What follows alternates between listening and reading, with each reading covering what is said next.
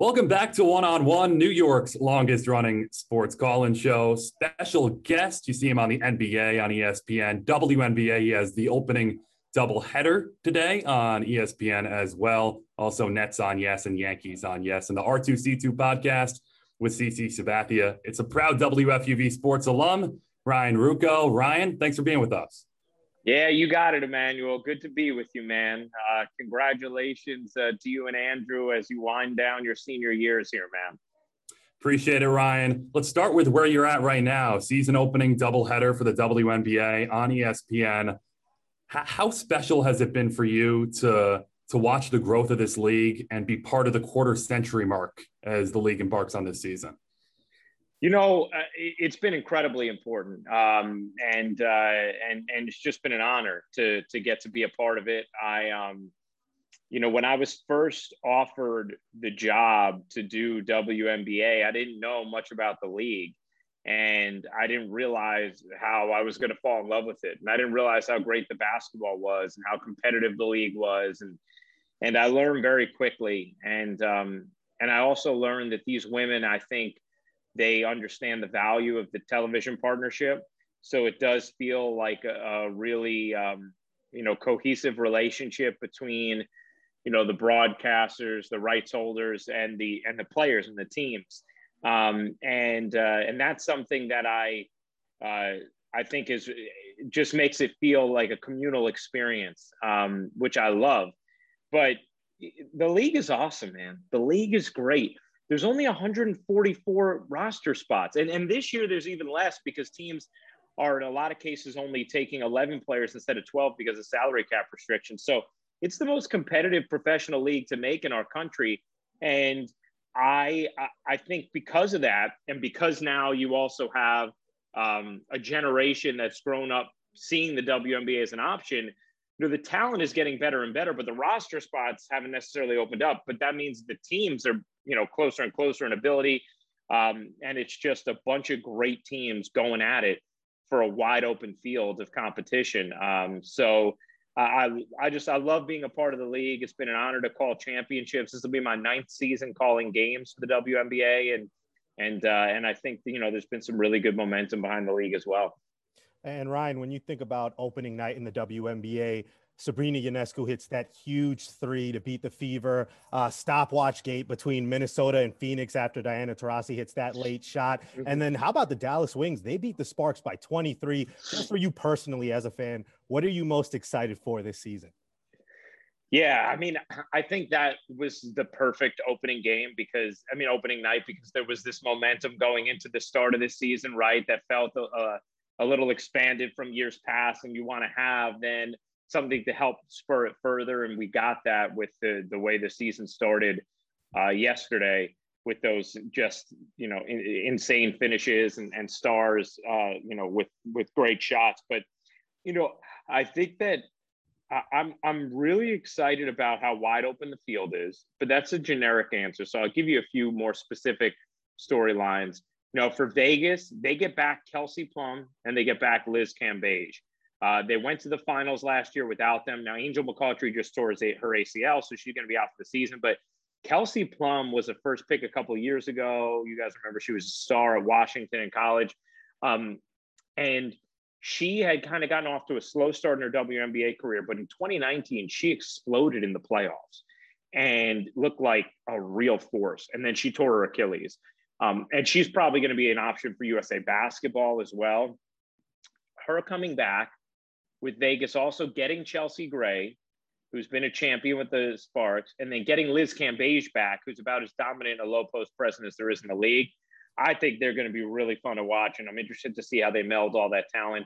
Seeing Candace Parker in Chicago, along with how Diamond DeShields bounces back from injury, really curious to see there, because I think they could be a championship threat. Seattle, Brianna Stewart is the best player in the world. Is that enough? They lost some key pieces. And is it Sue Bird's last year? Is it Diana Taurasi's last year? Then I really think seeing how Aari McDonald plays after her incredible NCAA tournament, now that she's in Atlanta, and probably the storyline that I think will end up being the biggest in the league is Sabrina Ionescu. And what does her true rookie season look like after we were, only treated to 2.5 games last year? Ryan Ruocco stopping by on One-on-One. Ryan, NBA, you've been around the league this year, seen all the great talent, and also been closely around the Nets, who have their big three back this weekend for the first time in quite some time. If I were to give you the sentence, the Nets will win the finals what do you think is the big X factor there? If Harden, Durant, and Irving are healthy. I really believe if those three players are healthy, the Nets will win the finals. It's just so hard to stop talent like that in those tight late game situations. And in the finals, in the playoffs, look, you need to be able to defend. You need to be able to get stops. But you got to be able to put it in the hoop. You got to have people you can just give the ball to and go get a bucket. And I think that, when I think about watching the NBA so closely over the years and calling games and what's been the separating factor late in close games, more often than not, it's which team has more guys you can just give the ball to and say, go get a bucket. Now, there are some exceptions, right? There are exceptions to that. And Utah may end up being the team that blows it all up because maybe it's like, hey, they have Conley, they have Bogdanovich, they have Mitchell in that role, and then they also have the defense with Gobert and the rest. But I just think, that, first of all, Harden turns everybody in the floor into a threat, as my old co-host Robin Lundberg likes to say, and you could see it with Nicholas Claxton and what he looks like with or without Harden. The way he makes guys better is just ridiculous. He's been the best player in the NBA this season when he's been on the floor with the Nets, no question about it. And I just truly believe because of that, if those guys are healthy, I think they're just going to be too much for anyone else to handle. I think there's a chance that they could win if one of the three went down. Not Harden. I think Harden would have to be healthy, but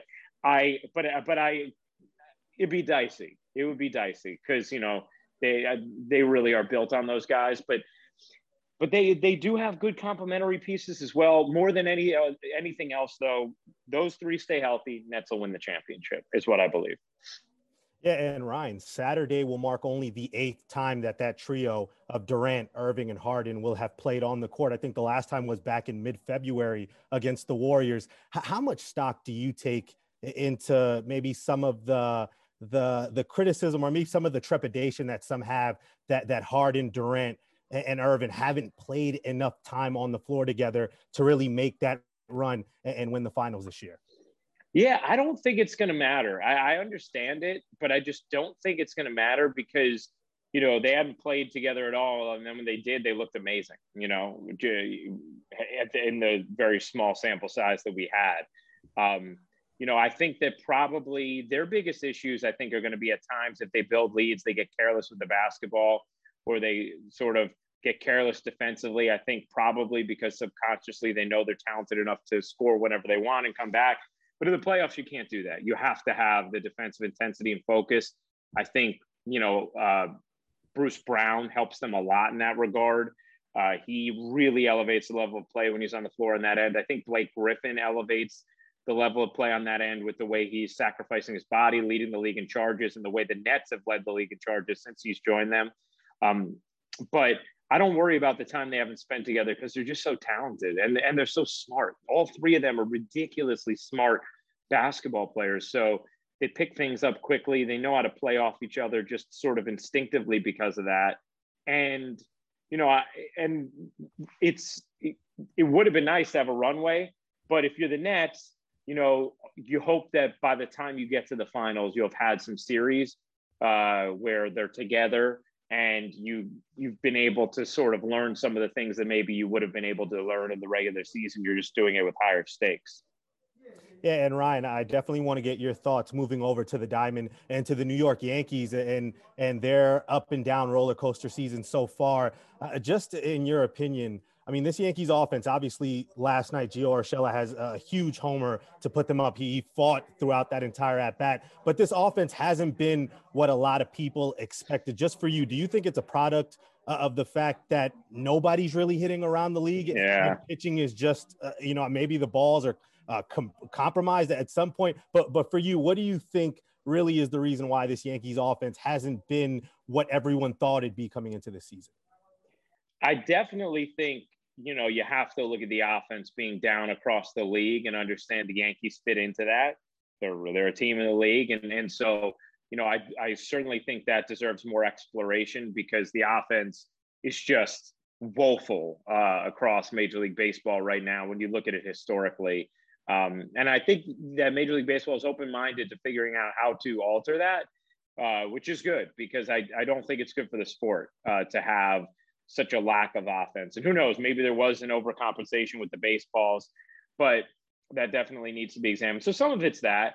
And, some of it probably is also needing some sort of infusion of an athletic, average-based hitter in their lineup. The Yankees have a lot of similar type of guys in their lineup, and I don't think they have a ton of athleticism. Not that that's necessary in a skill-based game like baseball, but I do think it helps, and I especially think it helps when you're talking about guys slumping.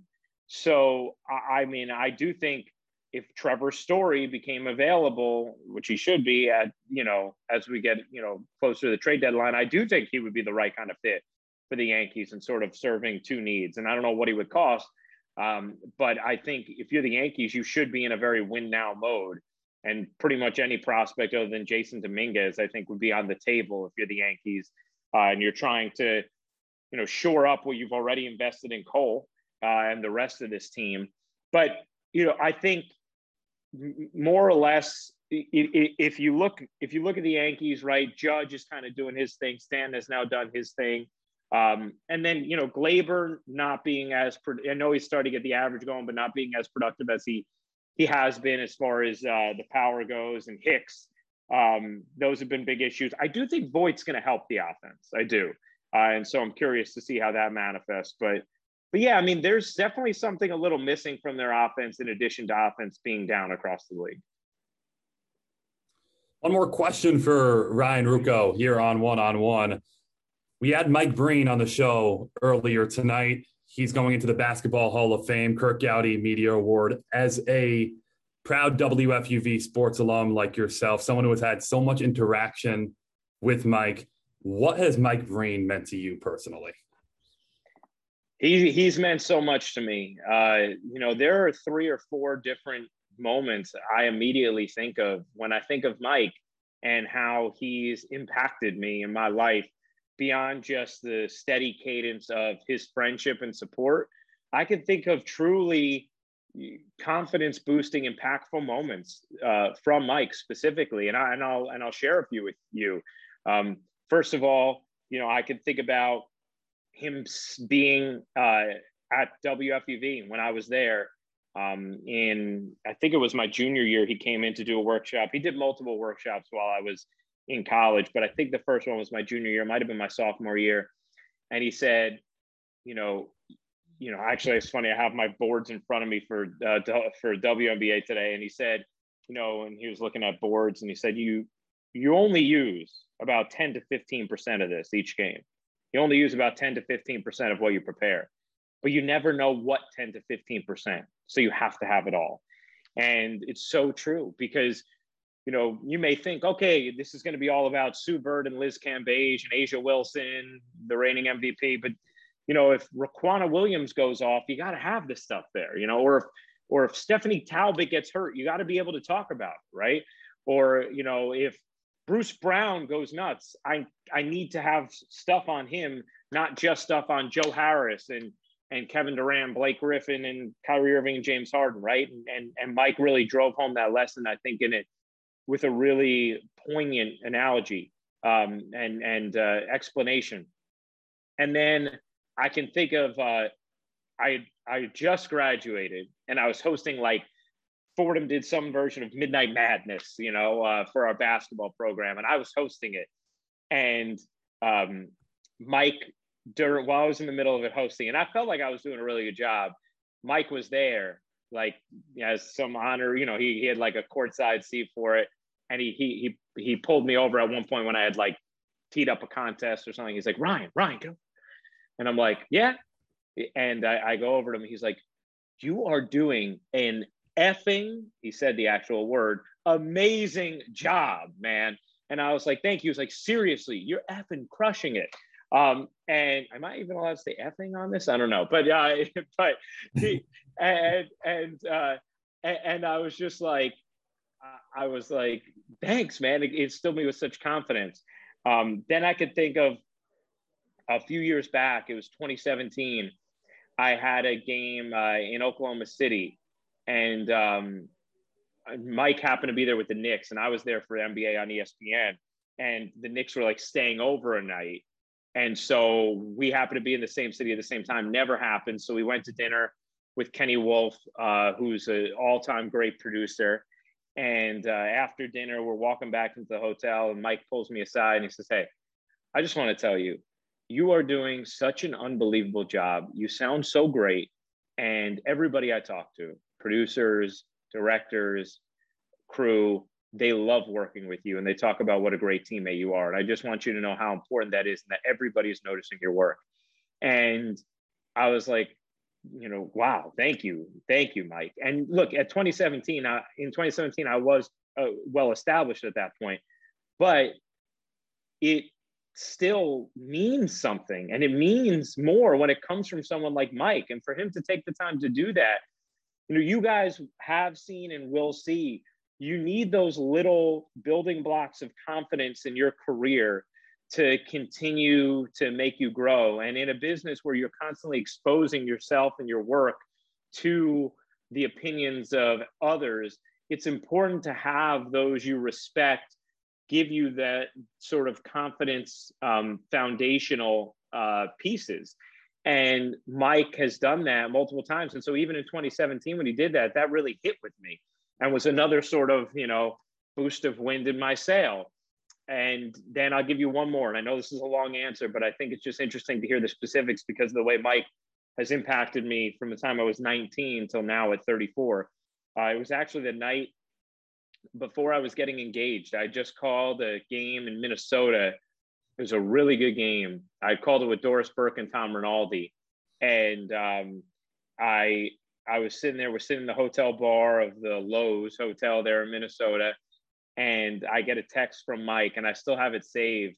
And he just said, he was like, "Ryan," he was like, "listening to you tonight, it just struck me what command you have over the broadcast." He's like, "You've always had the talent and the passion, the preparation.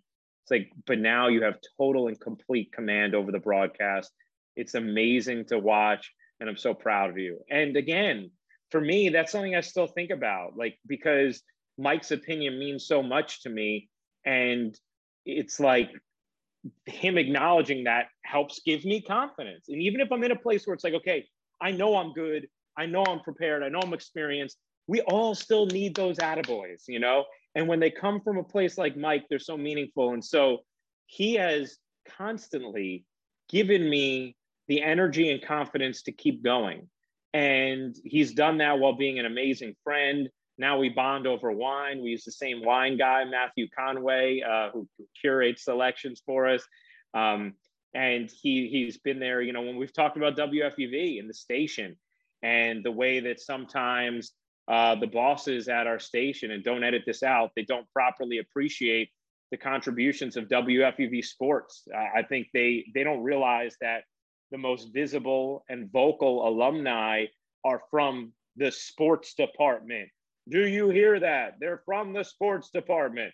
And so Mike and I have had many conversations about how we can try and make sure to make an impact on the station so that, you all continue to have the opportunities, and the students after you continue to have the opportunities that we had that are important to have.